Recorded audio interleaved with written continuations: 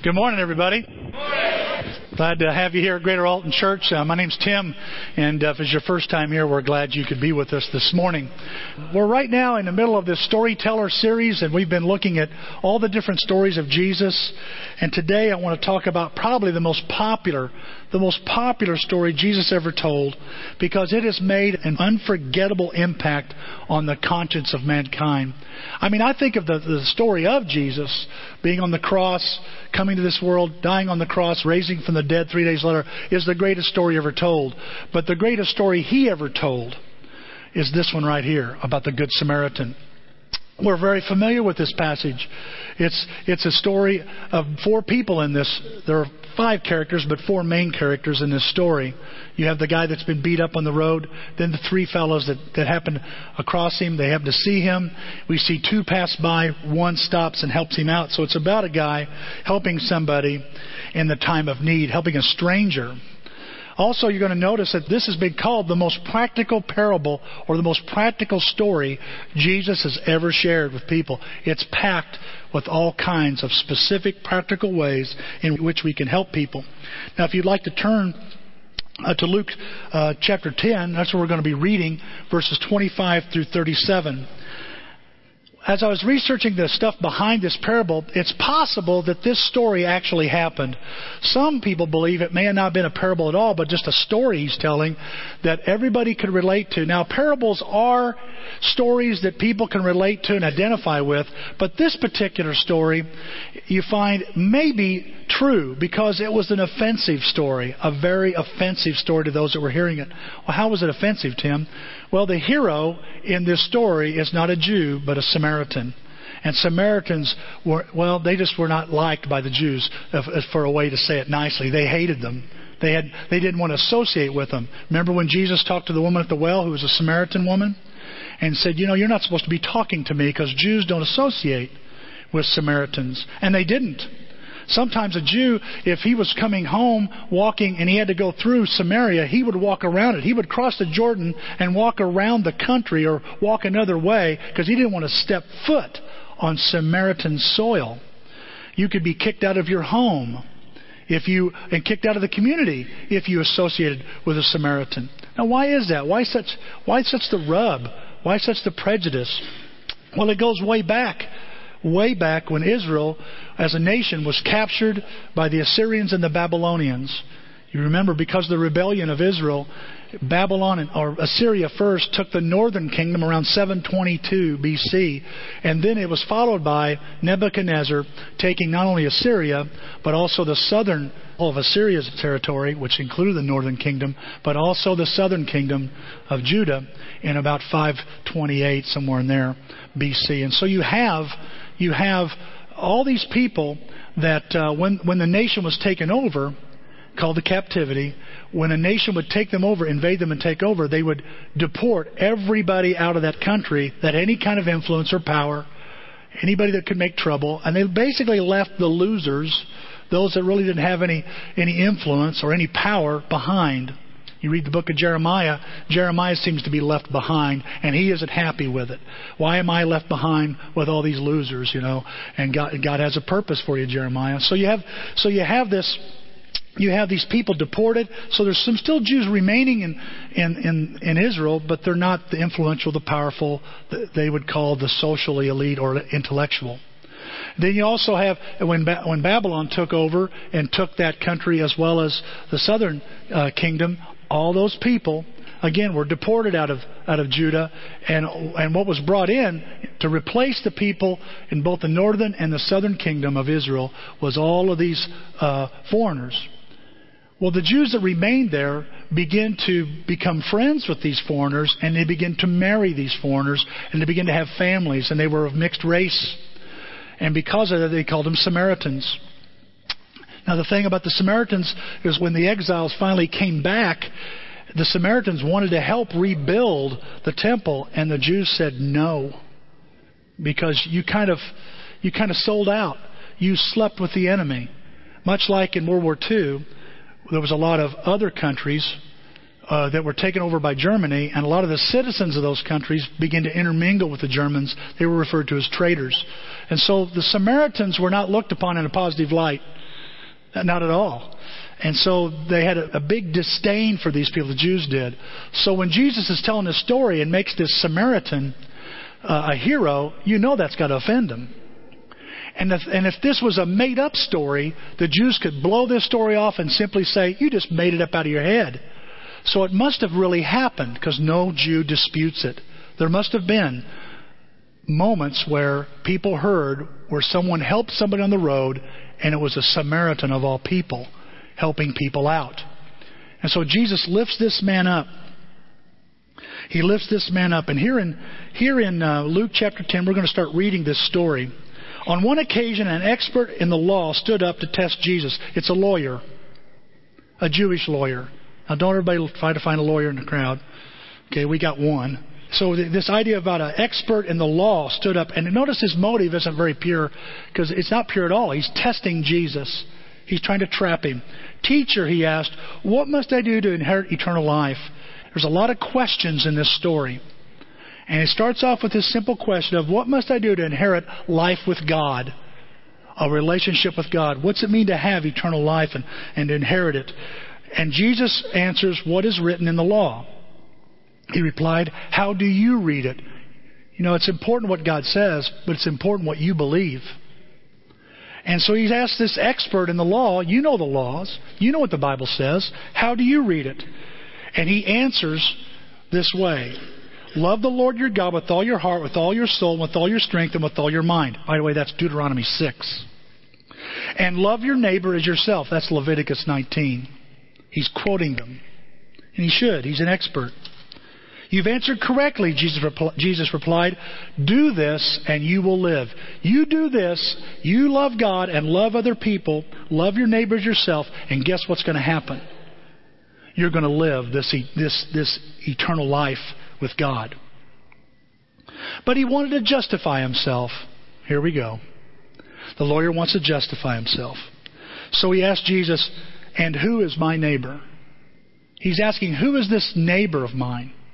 Now, the word neighbor in the Greek text means someone, a family member or a friend or a companion. It could be a countryman. And to the Jew, when they thought of neighbors, they only thought of other Jews. They didn't think of anybody else. Much like today, we have nations that have borders, and it's very distinct. People live in this country or this people, and the people live in this country or these people, and a line divides them. And so here in America, we're a melting pot. We're all calico cats, I guess, or mutts in some ways. We've got a mix of about every kind of nationality you can imagine here in America. But here we see it's not that way at all. Okay? And so he's saying, who's my neighbor? Who's the Jewish neighbor? He's not a guy that's helping his neighbor, but he's trying to justify, well, get more specific who the neighbor is. And see, Jesus isn't limiting the neighborhood of this man to other Jews or his own countrymen or his town or his family or his friends, but it's to everyone. Everyone. God loves everyone. Do you love everyone? Wow. No. I'm very selective. I'm picky. I have my list, don't you? You say, well, I have people that are difficult to love. Oh, be honest. There are some people you just don't love. There are some people you don't think you have to love. God loves everybody. And this parable could be that Jesus is saying, I'm the Good Samaritan. Whereas the Levite and the priest who come back from temple don't care about my people. I will. Even though I'm a stranger to them by now, I will. And it's possible that could be that he's trying to say in this parable. But the lawyer's trying to justify himself. He's trying to find a way to get a loophole here and say, look, I don't have to love everybody, so who's my neighbor? Narrow it down for me. In reply, Jesus said, a man, and by the way, this man's probably Jewish. How do you know that, Tim? He's probably Jewish. That's what most people think. I'm not so sure. It just says a man was going down to Jerusalem from Jericho. And he was attacked by robbers. They stripped him of his clothes, beat him, and went away, leaving him half dead. It's about 36 100 feet drop in sea level from Jerusalem to Jericho. In 20 miles it drops that much. So there's lots of switchbacks and narrow paths and rocky places you have to go. 20 miles away to get from Jerusalem to Jericho. It's the shortest way, but it's the most dangerous way. With all these switchbacks and curves, it's a place just ready for people to beat you up, to take your things, for theft. Jerome in the 4th century would call the road between Jerusalem and Jericho the Red and Bloody Way. Why? Because it was notorious for people being killed and robbed on a daily basis. As early as, even in the 1930s, a missionary who traveled the road was warned, are you crazy? People are killed and robbed on this road every day. And today, people are robbed and killed on this road every day. You know what the most dangerous street is in the United States right now? It's Route 15 in downtown East St. Louis. Right in the middle of town. The most dangerous street you could be on is just a stone throw away from here. You know what the most dangerous highway is in America right now? Highway 10 in Arizona. Highway 10. The third most dangerous is the $1 million highway that goes from Ouray, Colorado to Silverton. My brother and I have been on that road. I've been on that road with Vernon. I've been on that road several times. And I'll tell you, it is dangerous. No guardrails. You go off, you're off the road. You're off-roading. But this road makes these look safe and easy. And so this guy is stripped of his clothes. He's beaten. He's attacked by robbers. And they leave him for dead. They think he's dead. A priest happened to be going down the same road. And when he saw the man, he passed by on the other side. Here's a guy who had just come from temple. Just come from being with God. A priest serves about 2 weeks out of the year. So his tour of duty is over. And he's walking home. Why is he going to Jericho? Because Jericho is where the priests lived. Most of the priests, 90% of the priests lived in Jericho. And so he's on his way home, just fresh out of the presence of God, worshiping and sacrificing to God on behalf of the people. And he sees this man on the same road he's on. You Bible scholars out there and you Bible thinkers, just think of what that implies. They're on the same road as you and I. They're on the same road. And he sees him and passes by. He notices him and passes by. So too a Levite, when he came to the place, saw him, passed by on the other side. Many people believe the Levite saw maybe a little more detail. He kind of looks at him and he can see he's breathing and he might hear a moan. And he goes ahead and walks on by as well. But a Samaritan, as he traveled, came to where the man was, and when he saw him, he took pity on him. He went to him. Right there, those 4 words are probably the most marvelous words in the passage. He went to him. He noticed him and went to him. And what's he do? And bandaged his wounds, pouring on oil and wine. He sanitized his cuts and bruises and put something soothing on them. Then he put the man on his own donkey. In other words, that'd be saying like he put him in his Mustang and went on down the road. Brought him to an inn and took care of him. There's another 4 words that are very powerful. And took care of him. He took care of him. What's that mean? We don't know. It covers a lot. The next day, he took out 2 denarii. Now, we learned that a denarii is worth a day's wage. So here's 2 days' wages. I don't care how much money you make. You make minimum wage, or you're lucky enough to make maximum wage, whatever it is. 2 days' wages in your world is a lot of money, right? 2 days. He takes 2 days' wages. And he says, he gave them to the innkeeper. He gets some help. Look after him, he said, and when I return, I'll reimburse you. What? What are you doing? You're giving him your charge card number? Are you crazy? Whatever there are any more expenses, let me know. I'll take care of it. Then Jesus asks a question. Which of these 3 do you think was a neighbor? to the man who fell into the hands of robbers. The expert in the law, look what he does. He can't say it. He can't even say the name. He cannot say Samaritan. It turns his stomach. So what's he do? Well, the one who had mercy on him. And Jesus tells him this. He says, you go and do likewise. You do that. You'll do that and live. You do that. It's that important. How many times, guys, have you read a story like this, and like a lawyer, you got questions? And they try to justify. What do you mean, Tim? Well, like, we ask questions like, does this mean I should pick up hitchhikers? Anybody ever thought that? I have. I've thought that. Do I have to pick up hitchhikers? Do I have to help people that are stranded on the road?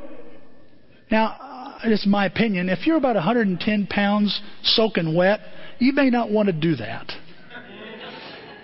If you're big as Brandon, some of these big guys in here, Ben. I know Ben. He's tough. Maybe you could, I wouldn't worry so much about you. But if you're a little petite person, if you're Beth, man, I don't know if that's a good idea. I mean, she's right out of the water, but I don't know. That's my opinion. But I have to admit, we think that sometimes. Well, that could be dangerous. Remember, we're on the same road. We're already in danger. And this is called the red and bloody way, so it's a reputation for being dangerous. Sometimes helping people will put you in danger. That's not my question, Tim. I want to know, how far should I go in helping people? I mean, how far do you go? I mean, you don't want to enable people. Here's a guy here that 2 days' wages and plus some. How far do you go? And by the way, I don't think we have a problem enabling people here. When it comes to helping, I looked at all my sermons. I researched. I did a search. I'm trying to find a place where I said anything about, hey, you're helping people too much, so you need to be careful not to enable people. I couldn't find it. And I went into our archives. It's never been preached here. And then I did a Google search. Oh my gosh, Google. I did a Google search. And there was no sermon from any preacher saying, you're helping people too much. Stop it. You might enable them. But you ought to be concerned about enabling people. Well, yeah. But I just noticed this guy gives 2 days' wages and then offers to reimburse. He picks him up. He takes him into town. He spends a couple of days helping this guy. How far do I go? I don't know. You figure it out. Here's another one. You say, it's not that one, Tim. I want to know, what if they take advantage of you? I mean, what about that? Anybody ever thought that? I've thought that. What if they take advantage of me? The thing is, some will. That's the way it is in the kingdom of God. Some people will take advantage of you. I mean, here's Jesus who loved everybody and helped everybody. And did they take advantage of him? Here's another question to think about. Have you ever taken advantage of Jesus Christ? So if and I have many times, if I've taken advantage of Jesus Christ, and as he's helped me, wouldn't it make sense that people are going to take advantage of me as I help them? Well, Tim, my question is none of those. It's more like this. Do I help those who won't help themselves? What about those people? The lazy, irresponsible. I mean, what's this guy doing going down the most dangerous road in the world? What an irresponsible guy. Like, I've never been lazy or irresponsible. Where do we get off doing acting like that? You know what I noticed about this passage? Jesus does not tell us anything about the man's character on this road. We don't know. We really don't know if he's Jewish, although the scholars say he is. We're not sure. He probably is, but we don't know anything about this man. We don't know if he's lazy. We don't know if he's a hard worker. We don't know if he's dishonest. We don't know anything about this guy except he's about to die. He needs help. He's hurt. He's beat up. He could be anyone. By the way, how has God treated you when you've been lazy and irresponsible? How do you want God to treat you? Oh, I want Him to treat me with grace. You know, I'll tell you, guys, God has stepped in and helped me many times. I do know this. It's not always the help I've wanted, but it was definitely the help I needed. Make sense? And so we ask, I don't know what your question is. You might have a question. The lawyer did. Jesus had a few. I just know this. We ask so many questions sometimes to qualify and justify who we think we should help that we end up hardly helping anybody. That's where I'm at with it. Because I can always find some reason not to help that person. I can always find an excuse or a reason or an excretion, which is a combination of the two. If I can do it, I'll find a way. And I'm not even sure if Jesus is interested in answering these kinds of questions in this passage. I'm not really sure. It seems that His focus is not on who we help, but are we going to be helpful? Because He switches the questions. He switches the focus by switching the question with this expert who's trying to test Him and justify himself. He goes, really, you need to look at this. It's not necessarily, who is my neighbor? That's what the lawyer asked. Who is my neighbor? But Jesus is asking, who is a good neighbor? He's asking, are you a good neighbor? Look what He says there in verses 36 and 37. Which of these three do you think was a neighbor to the man who fell among the hands of the robbers? And the expert of the law says, the one who had mercy on him. He says, that's what you're to do. So He doesn't answer who his neighbor is. He doesn't answer that question. He answers, what kind of neighbor will you be? Because everybody is your neighbor. Now, I want to say something here. I don't know when to say it, so I'm going to say it now because it's on my mind now. All right? You and I can't help everybody. But all of us here can help somebody. And look how many people we could help if we all were good neighbors. You're not to help everybody. I'm not to help everybody. And if I'm helping somebody, you may not be the person that's even involved in it. And I may not be the person involved in the person you're helping. But praise God if you're helping someone. Because that's how it's supposed to be in the kingdom of God. That's what He's describing here. See, the question is not, who do I help, but am I helpful? Am I helpful? The question is not, who do I love, Tim? Who do I love, God? But am I loving? And I believe this story is teaching us something here this morning. And that is, there's a thing called practical mercy. There's this love and mercy and grace and compassion that's transformed into some kind of action in a practical way. Because this man took pity on the man and did something. So love is not limited to my emotions. I remember as a kid or as a teen, I'd say, Denise, I love you. And she'd look at me kind of funny. Maybe because 2 minutes ago I said something about I love pizza. And just at the heat of the moment. Or do you really love me, or you just like me a lot? Is that what you're doing here? Is it lust or is it really love? It took years for me to understand this. Love is more than an emotion. It's not limited to my emotion. It's not limited to, and according to this story, it's not limited to my agenda. My life will be interrupted if I help people. So I need to change my agenda to God's agenda to be ready to help people. And of course, love, I notice here, love and compassion, is not limited to my friends or my family. Guys, my sons I'd do anything for. And my daughter-in-laws and my grandkids. Why? We share DNA. Last night I watched my youngest son play soccer. The Alton Marquette alma mater soccer game, annual game. And here comes my son out.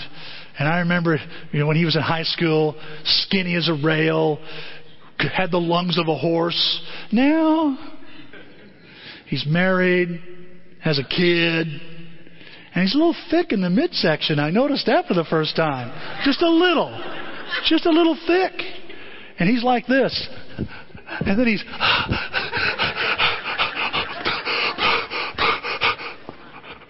And that was warm up. I mean, I was really worried about him. He comes off the field. Alton squeaks out a win, 3-2, and he comes off the field, and I go, "How you feel?" "I'm out of shape." I said, "You looked hilarious out there." He still had the footwork. He could do that. But man, when some of these guys would run, you'd just see him go, "You go ahead and have fun. I'll watch." I'd do anything. Do anything. They're my family. And I want to tell you, I don't want to change your mind on you taking care of your family one bit. But I'll tell you what I've learned is that my neighborhood's bigger than my DNA. It includes my church family, my friends, and my church family. That we're to help one another. I got to tell you guys, a couple of days ago I was sad. That's Supreme Court. What are we going to do? And I get to thinking, yes, I'm an American, but I am a member of the kingdom of God. I'm a citizen of that kingdom. And I've watched God's kingdom go through Babylonians, Assyrians, Romans, Greeks, Persians, Germans, just about everybody you can think of. And I know maybe our country we're going to have some problems. Maybe God's going. By the way, someone said God's going to come down on us. I'm going, where you been? We are on the anvil right now. Why are you saying that? I'm saying we need each other more than ever in the kingdom of God. And not just in this circle, but everybody on this road, everybody around here that calls themselves a follower of Jesus, we desperately need. We need each other. And what can I do about the Supreme Court? I can pray for my leaders, pray for the repentance of this nation. But I got to tell you, I probably need to spend some time praying about my personal repentance as a person. And be Christ. Be like Jesus. That's what this story's about. He's saying, this is how you help people, Tim. Well, I'm not going to help somebody that's different than me. What are you talking about? What differences? Fill it in. Fill in the blank. Whatever it is, God loves them. Well, I help them. God needs more sons and daughters of Christ. More Jesuses, if you will. More than ever. More than ever. And all I know is that my country can... By the way, the Supreme Court just confirmed the immorality that was already going on. But it doesn't mean I have to accept it. But I can love people. And that's what's going to... I'm going to tell you, laws are not going to turn things around, folks. Love is going to do that. When we love people. And so this is not limited to my family or my church. And I want to tell you, I feel like at Greater Alton, this is my gut feeling, that we're limiting our love and help for people to our DNA family, and very little goes beyond that. It needs to spread in this congregation. We have people that need help, and thinking somebody else is going to take care of it when God puts you in front of it isn't going to work. Isn't going to work. It says that we're not limited by our family and friends.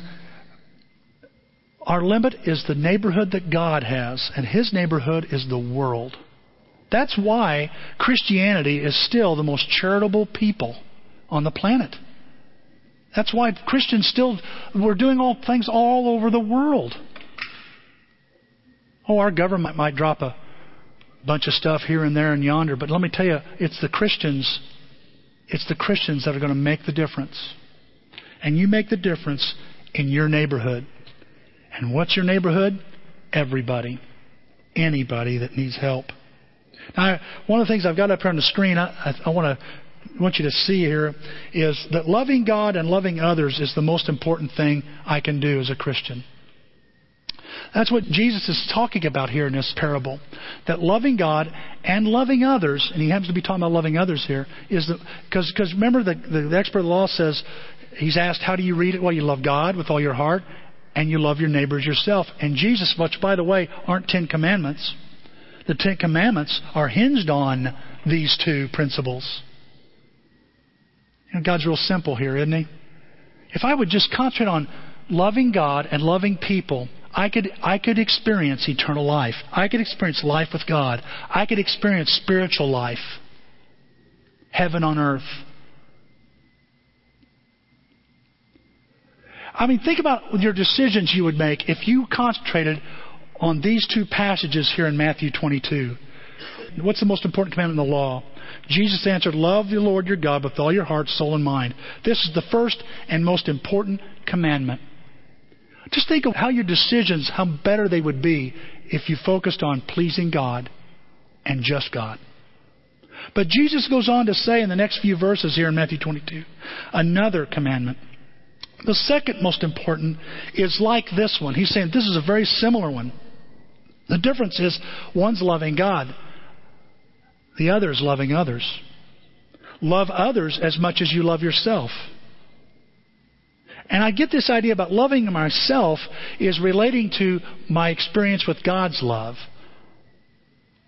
In other words, I'm loving others like God loves me, as I see God loving me. All the law and the writings of the prophets depend on these two commands. In other words, all the things that God has said don't make a flip a difference, guys, if I don't love God and love other people. It's the hinge pin. That's how important this is. They're inseparable. They relate to one another. And see, the lawyer brings this up, this idea, this concept to Jesus. And you know Jesus is going to agree with it because it's true. He even said it. And what is his response? He says to this man in verse 28 in Luke 10, do this and you will live. He says, you apply these two things and you will live. Doesn't mean all the other laws and all the other commands don't matter. These two, though, are so big and so important. You see, Jesus is saying the secret to living is loving. The secret to really living like God is loving like God. The secret from heaven is helping others. This secret that's come from heaven is to help other people. That's why in verse 37, after the whole story's over, he says to this guy, go and do likewise. Do that. Do what this Good Samaritan did that you read about in the paper, that you heard about from somebody. Do that kind of stuff, and you will live. It'll bless your life. You'll please your God. So Jesus is talking about being a good neighbor, not finding out who your neighbor is, but just being a good neighbor. So let me give you some thoughts here and then we'll be done here. I'm a good neighbor, according to Jesus. I'm a good neighbor first when I look for needs. I learned this from the Good Samaritan. What makes the Samaritan so good? He looks for needs. You know, the thing that sticks out to me is here is a priest and a Levite. Just the cold-hearted response they have to what's going on in front of them. They see this guy, he's half dead, been beaten up. It's obvious he's in trouble. And both of them walk on the other side. Man, they just come from being a week at camp. They were that priest spent a week, one of his weeks, in the presence of God, like going to church camp. And soon as he comes on his way home, he's hit with something that challenges what he just learned. What he just experienced. Huh? Don't tell me that we aren't going to be confronted with something that will challenge us today. Challenge what we've just heard today as soon as we walk out or before we even get out of the building. God's going to say, well, let's see if that's the test. That's the acid test to see whether or not we really love Him and we really listen to Him. Let's see what Tim will do when I put something in his path. What will he do when it comes to helping people? The Levite's the same way. He's been spending all this time in the temple helping the priest. And he just walks. How can you be so cold-hearted? That's what it says. He happened to go down, pass on the other side. Levite did the same thing. But the Samaritan, he took pity and he went to him. What is the difference? The priest and the Levite see a mess. The priest and the Levite see a problem. Well, obviously it's a mess. Obviously it's a problem. But the Samaritan sees a person. He sees the problem. He sees the mess. But he sees the person. Why does the priest and Levite have so much trouble seeing what's really going on here? It's because they're looking through their selfishness. That's why. I'm selfish. I'm selfish. Right now, Carmody is doing this. Yeah! I don't know if that's a warning, but she points when she wants. She doesn't get her way. Yeah! Matthew's like, I don't know. Is it time to spank now? I don't know what to do yet. I'm going, man, I don't know. Wait till you see the white of her eyes. Then, I don't know what to tell you. Just think.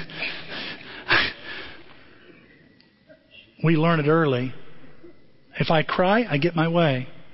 If I cry long enough, I get my way. If I throw my fit, I get my way. We're selfish people. I'm a very selfish person. I'm just being honest with you. I'm a selfish person. Oh, Tim, you're not so selfish. You're beating yourself up. Look, if I won't admit I'm selfish, are you going to admit you're selfish today? Will you meet me halfway? I'm saying you better be in tune with your own selfishness somewhere, wherever it is. Of course, I'm not selfish in some areas. But I got some sacred places I am selfish about. I can be selfish with my time. I can be selfish with my money. I can be selfish with my talents.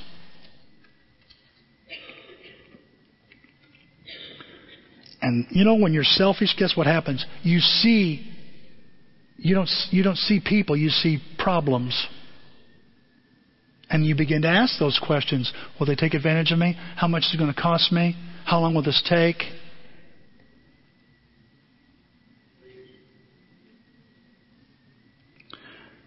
And I want you to, guys, I'll tell you what, I feel like we've got to really see this. We've got to see this. You've got to see this morning. Are you suffering from a private faith? What do you mean, Tim? I'm talking about we go to church. Listen, guys, I am so grateful that we're looking at Jesus this year. It's all about looking at Him. But if it's about getting the warm fuzzies and getting close to God, and that's all it's going to be, you are missing it. That's the priest and the Levite. Well, it's about time we talked about Jesus and getting our motives right. Praise God. We need to get our motives right. But I followed Jesus. I looked at Jesus, not so I just benefit, but so He can use me. I'm to become like Him. And what was He about? Others. So if all you're doing is getting, built up, your faith is getting built up, and God is so good to me, and that's about as far as it goes, guess what? That's not much.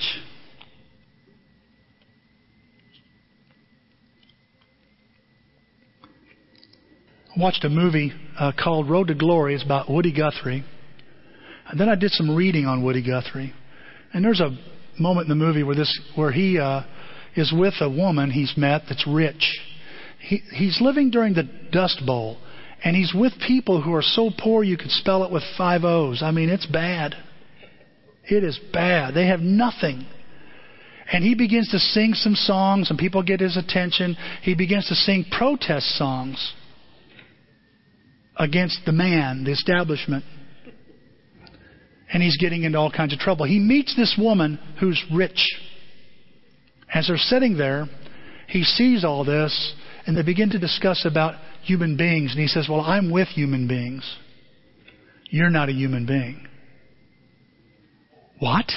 I feel, she runs a soup kitchen. I feel, and he says to her, how can you have all of this and not share it with anybody? You're just sharing a little bit. You're not human. Where's your humanity? He said, that's pretty harsh, Tim. Am I supposed to give up everything and just give it away willy-nilly?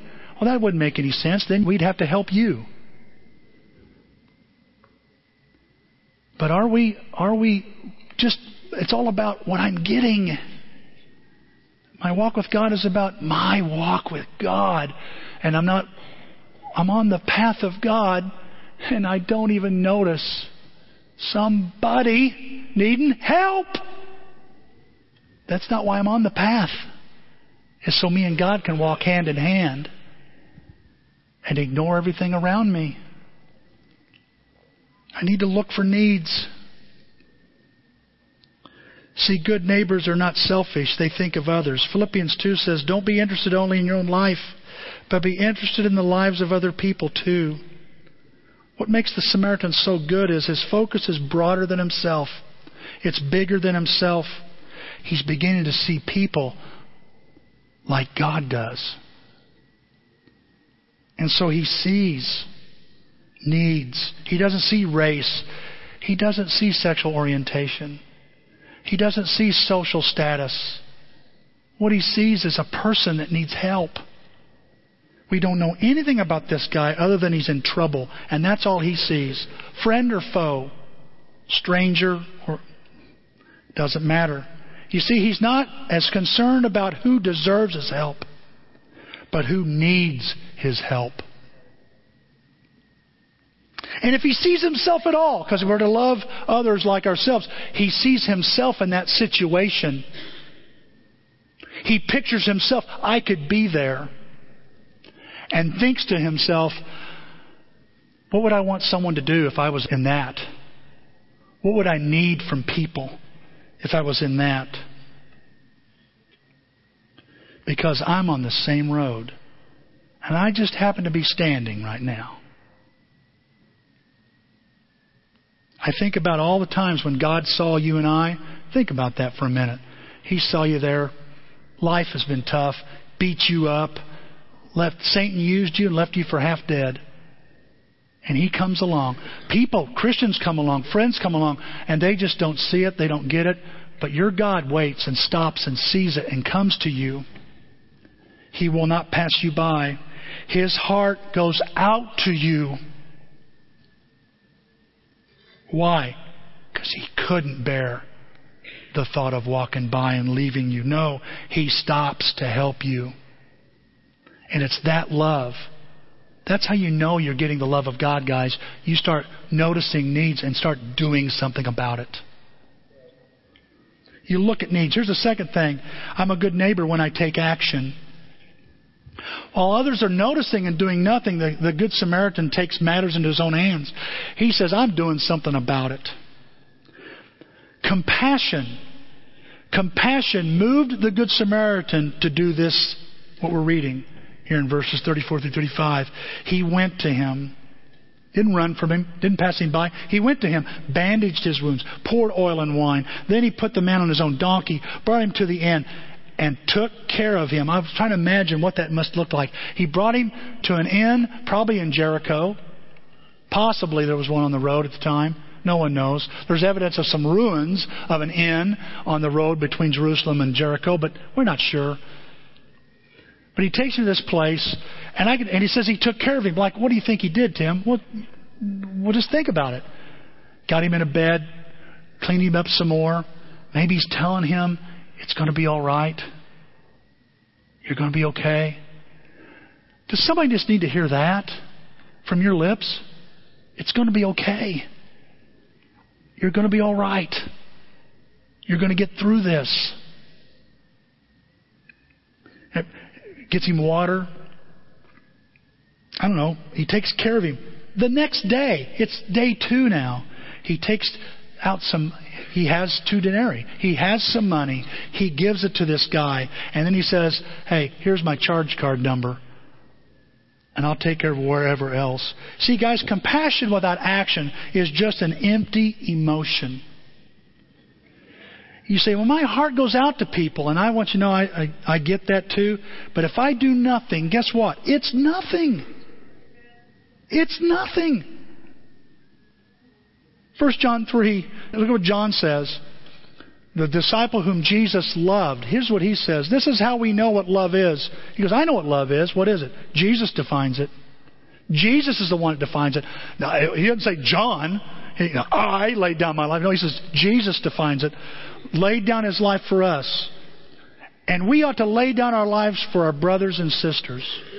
That's how we should treat each other in the kingdom. If anyone has material possessions and sees a brother or sister in need but has no pity on them, how could the love of God be in that person? Well, I do. My heart goes out to him. No, wait, read on. Dear children, let us not love with words or speech, but with actions and truth. He's saying compassion without action is nothing. You have compassion for people, but you're doing nothing about it. You don't really have the compassion of God. That is human compassion. Let me ask you this morning, who needs you to help them this morning? They're not on my path, they're on yours. Who needs you to help them? Let me ask you this, what is your compassion compelling you to do? Because a good neighbor takes action. Be that good neighbor. Take action. Do something. Guys, there's times I'll watch people needing help and they're in discipleship groups and their groups aren't really, they never seem to ever be grateful. Well, maybe they need something else, another kind of help. Kicking the pants might help them. Maybe they need help with some guidance and some wisdom, not just throw some money at it. Okay, I understand that. But don't just sit there and do nothing. Well, I've done all I can. Keep doing it then. Keep doing it. Here's the third thing. I'm a good neighbor when I'm generous. What a crazy passage. I noticed this yesterday about 11 o'clock. I was looking at this passage going, oh my. The next day it says here in verse 35. Notice that. And I put day 2 on there. Because the first day, he picked him up, right? And then day 2, he's saying, okay, blah, blah, blah, I'll take care of that. And then he talks about day 3. Look, I'll come back and reimburse any extra expense. This guy spent 3 days on this problem. Are you crazy? That's too much. Helping others will cost you. I used to say it this way. Helping others may cost you. No may about it. Helping others can cost you. No, it will cost you. And you know I've noticed this about helping others? It usually costs me more than I budgeted for. Anybody else notice that? I just need a little thing done, and it turns out to be a lot of things done. I just need a little help here, and it ends up being a lot more than I thought it was only going to be this. And it ended up being this and this and this and this. And this guy, okay, I'll just help see if the guy's breathing. Okay, he's fine. No, he picks him up, takes him to an inn. He's generous. And he's taking future responsibility for anything else. Is that good stewardship? I don't know. We had a whole year on stewardship. That don't sound like being a good steward. Giving your credit card to somebody. Now, I'm not saying hand your credit card to somebody. Don't do that, okay? But I do think it's interesting. Is that smart? Well, the guy can take advantage of it. The guy can rack up. I want room service. I want a back rub. I need a little extra money for a suit. Put it on my tab. Oh, I'm sorry, his tab. It costs to help someone.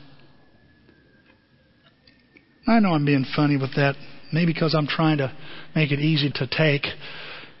But I just noticed that he is a good steward. Jesus would, if he didn't think the man was being a good steward, he would denounce it. How's he a good steward, Tim? Because he's investing in people, not just himself. He's investing in others. That's the greatest way to live, is to help others. Look what Paul tells Timothy in 1 Timothy 6. Tell them, that's those that have, to use their money to do good. They should be rich in good works and generous to those in need, always being ready to share with others. Always being ready, it says. Be ready. There's my agenda. There's my plan. There's my purpose. Being ready. Guys, do you have a plan on how to help people? Are you ready? Are you prepared? Are you preparing yourself mentally and just heart-wise to go, my strategy needs to be more of God and less of Tim. My agenda can be interrupted. My plans will be interrupted at any given moment, and I need to be okay with that. And look what he says here. He says, by doing this, by doing what? Being generous with those and ready to share, they will be storing up their treasure as a good foundation for the future, so that they may experience true life. Isn't that what Jesus was trying to answer to begin with? How do you inherit eternal life? You do this, you'll live. You want true life? You want to live the life of God? Live the greatest life you could possibly live? Be generous to those that need, ready to share. And you're storing up a treasure, a good foundation for the future. That's good stewardship. A couple of weeks ago, I was putting in a lot of auto glass for reasons. And got a call. The office said, we need you to go up and take care of this job up north of Brighton. Okay, so I drive up north of Brighton. It's for a 91 Dodge Dakota pickup. 1991 Dodge Dakota pickup. Now, Gary, I'm sure you know, and I know my brother knows, that the 91 Dodge Dakota pickup, if the original glass is in the car, is, well, I'll say it this way. If you have a 1991 Dodge Dakota pickup and it's got a broken windshield, I want to recommend Farmland Auto Glass to put that in. You do not want to put this windshield in. The urethane is hard as a rock. It's just there, and there's glasses everywhere. I always cut myself. It's just a mess. So I'm driving up, and I'm going through, the directions are like, the road to Hana. If you okay, finally I get there, and I see a 91 Dodge Dakota pickup, and I look to see if it's had other glass put in, and it says Mopar, and I go, oh, no. And the guy goes, no, not that one, over here.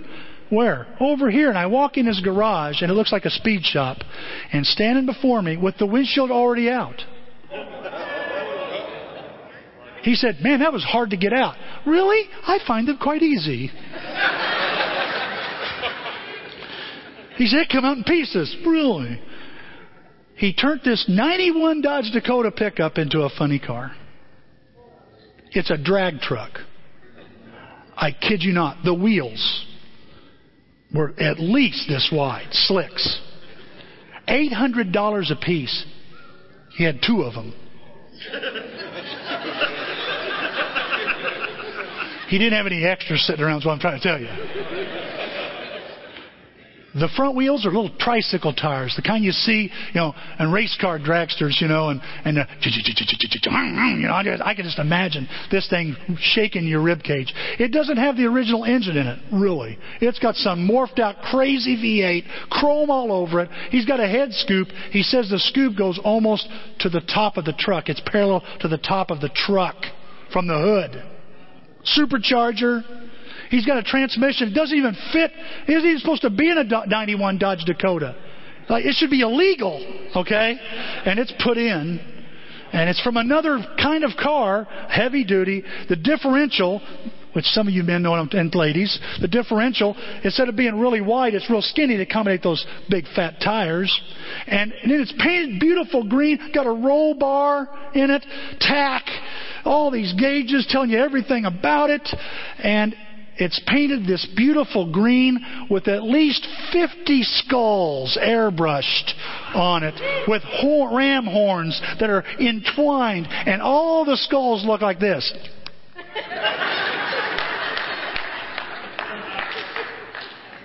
I made a cramp in my mouth just doing that. That's the truth. Give me a second. The eyeballs have a white dot in the eye socket, so they look like when you pull up. I go, when are you going to race it? Oh, I'm not racing it. You're not racing it? No. I'm just showing it. It is decked out. He's got over $25,000 in this 1991 Dodge Dakota pickup. I like Dodge Dakotas. Oh, really? What are you trying to say? I'm just trying to sit there and I'm thinking to myself, how much money and focus this man has spent on himself. Now, is there anything wrong with having a hobby? Well, I hope not. I'm in trouble. You are too. We like hobbies. I think it's great to spend some money on yourself. It's nothing wrong with splurging and going out and having a good time. But to love someone like you love yourself doesn't mean you do it all for yourself.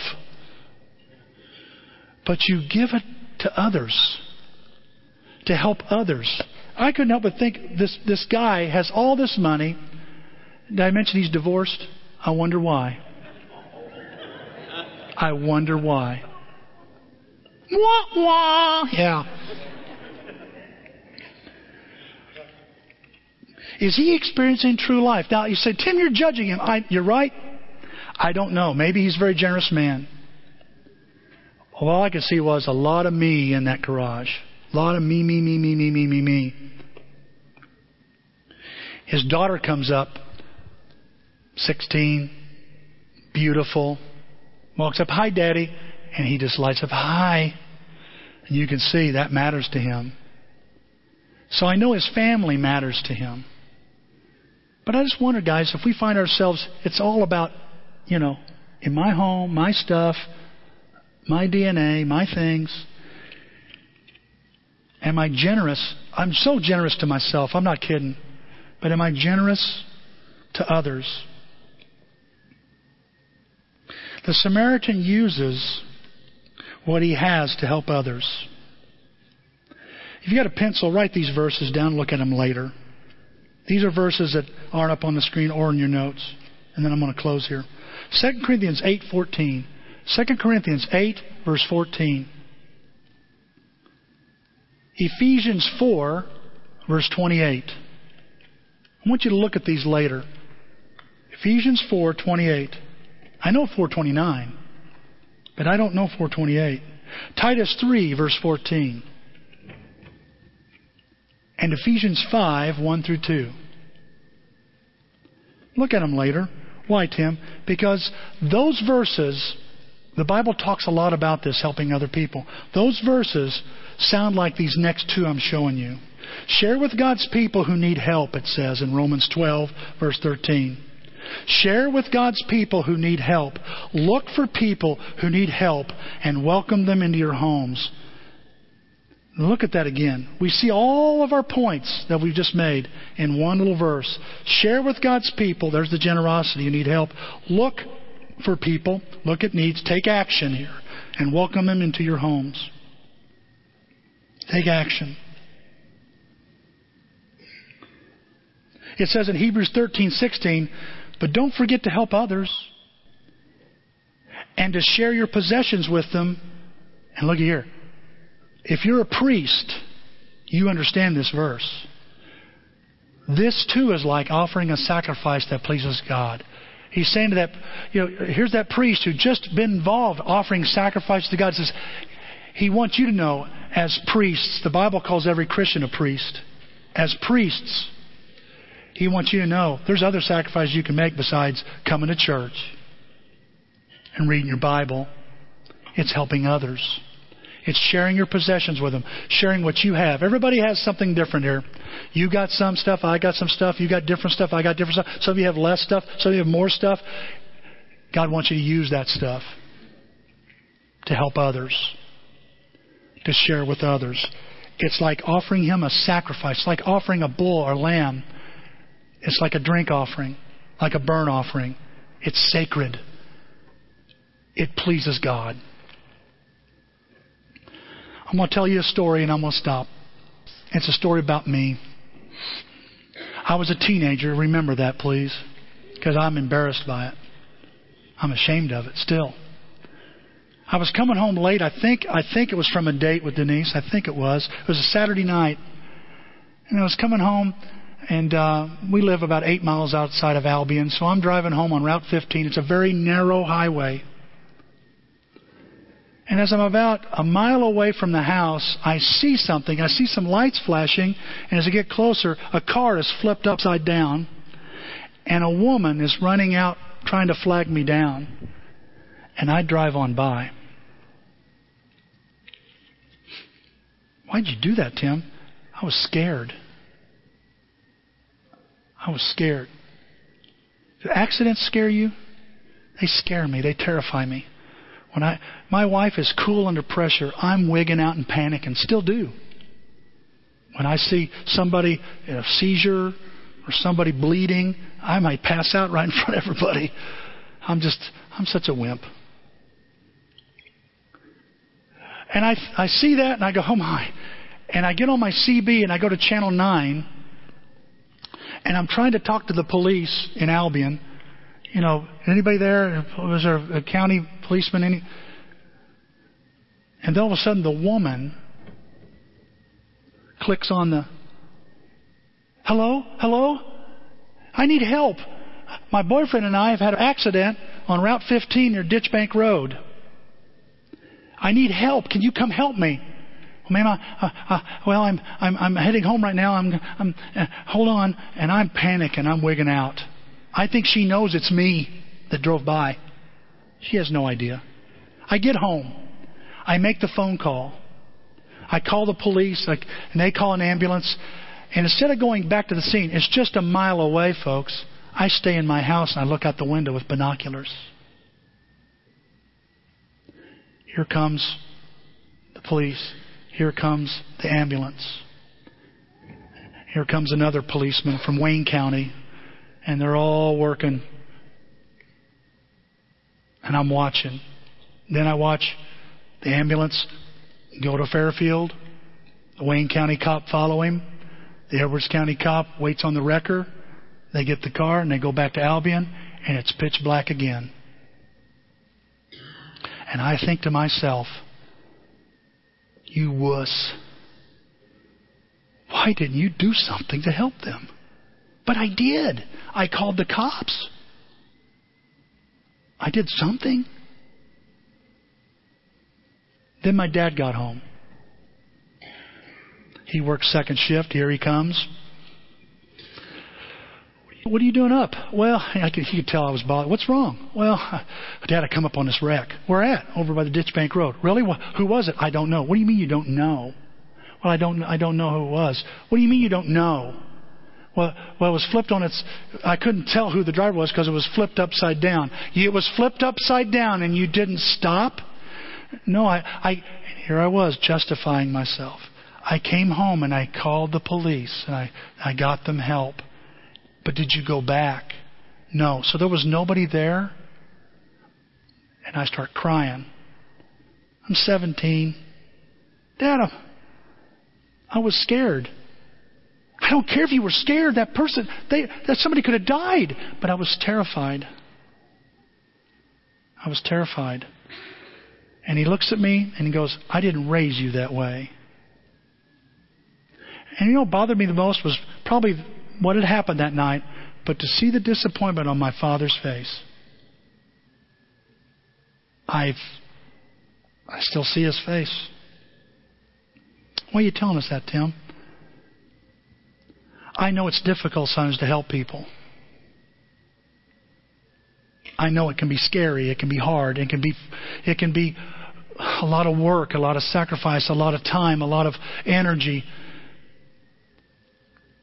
But you don't want to disappoint your Heavenly Father, church. And I believe I'm talking to hearts here that love God, that want to help. And I'm saying, let's get out here. right here, even amongst ourselves, look for needs. Look for needs. Do something. Do more than a phone call. Hey, listen, if you can't do it all, at least the Good Samaritan got an innkeeper to help him. Get somebody to help you. And let's help one another. And let's be good neighbors in God's neighborhood. I don't know what decision you need to make today. I know somebody here probably needs to look at their selfishness, and you need to look at it good, long, and hard, man. Maybe it's your compassion. I'm not as compassionate as I think I am. I realize it needs to be active. Well, I want to ask you to make a commitment this morning. This story, Jesus ends his story by saying, go and do likewise. He's saying there must be application to this one. If you miss all the other ones, this is the one you don't want to miss. Eternity hangs in the balance on this one. Make a decision. Who is it that needs help? Why don't you put their name down on that card and say, I need to help this person. If you're enabling them, we'll deal with that. But they need your help. Don't pass them by. Let's pray together. Father, we thank you for a very, very, very practical story, Lord, that we find, it doesn't need a lot of explanation. It doesn't need a lot of help, really, when you stop and think about it.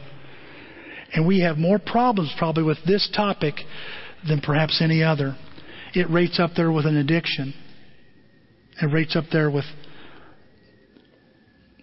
anger and materialism, Lord. I pray, Father, that we as a church will let our neighborhood, as each of us here, wherever we are, grow and expand beyond our family and friends. That we'll even help strangers, Lord, that need help. Give us a heart of compassion that moves us to action and sacrifice. To imitate your Son, who would give himself up as a fragrant sacrifice to you. Let us see that what we do with others can be just as much of a sacrifice that's pleasing to you, Lord. I pray, Father, all of us here, that we begin a week here where you're very pleased with how we treat others. Father, I pray those that have come back from camp, they're getting confronted. They've already probably ran into something that's challenging what they've learned. Let them meet that challenge, Lord. Pass that test. And let you take their heart. In fact, Father, we pray that you'll take all of our hearts and make a difference in our neighborhood. We pray in Christ's name. Amen.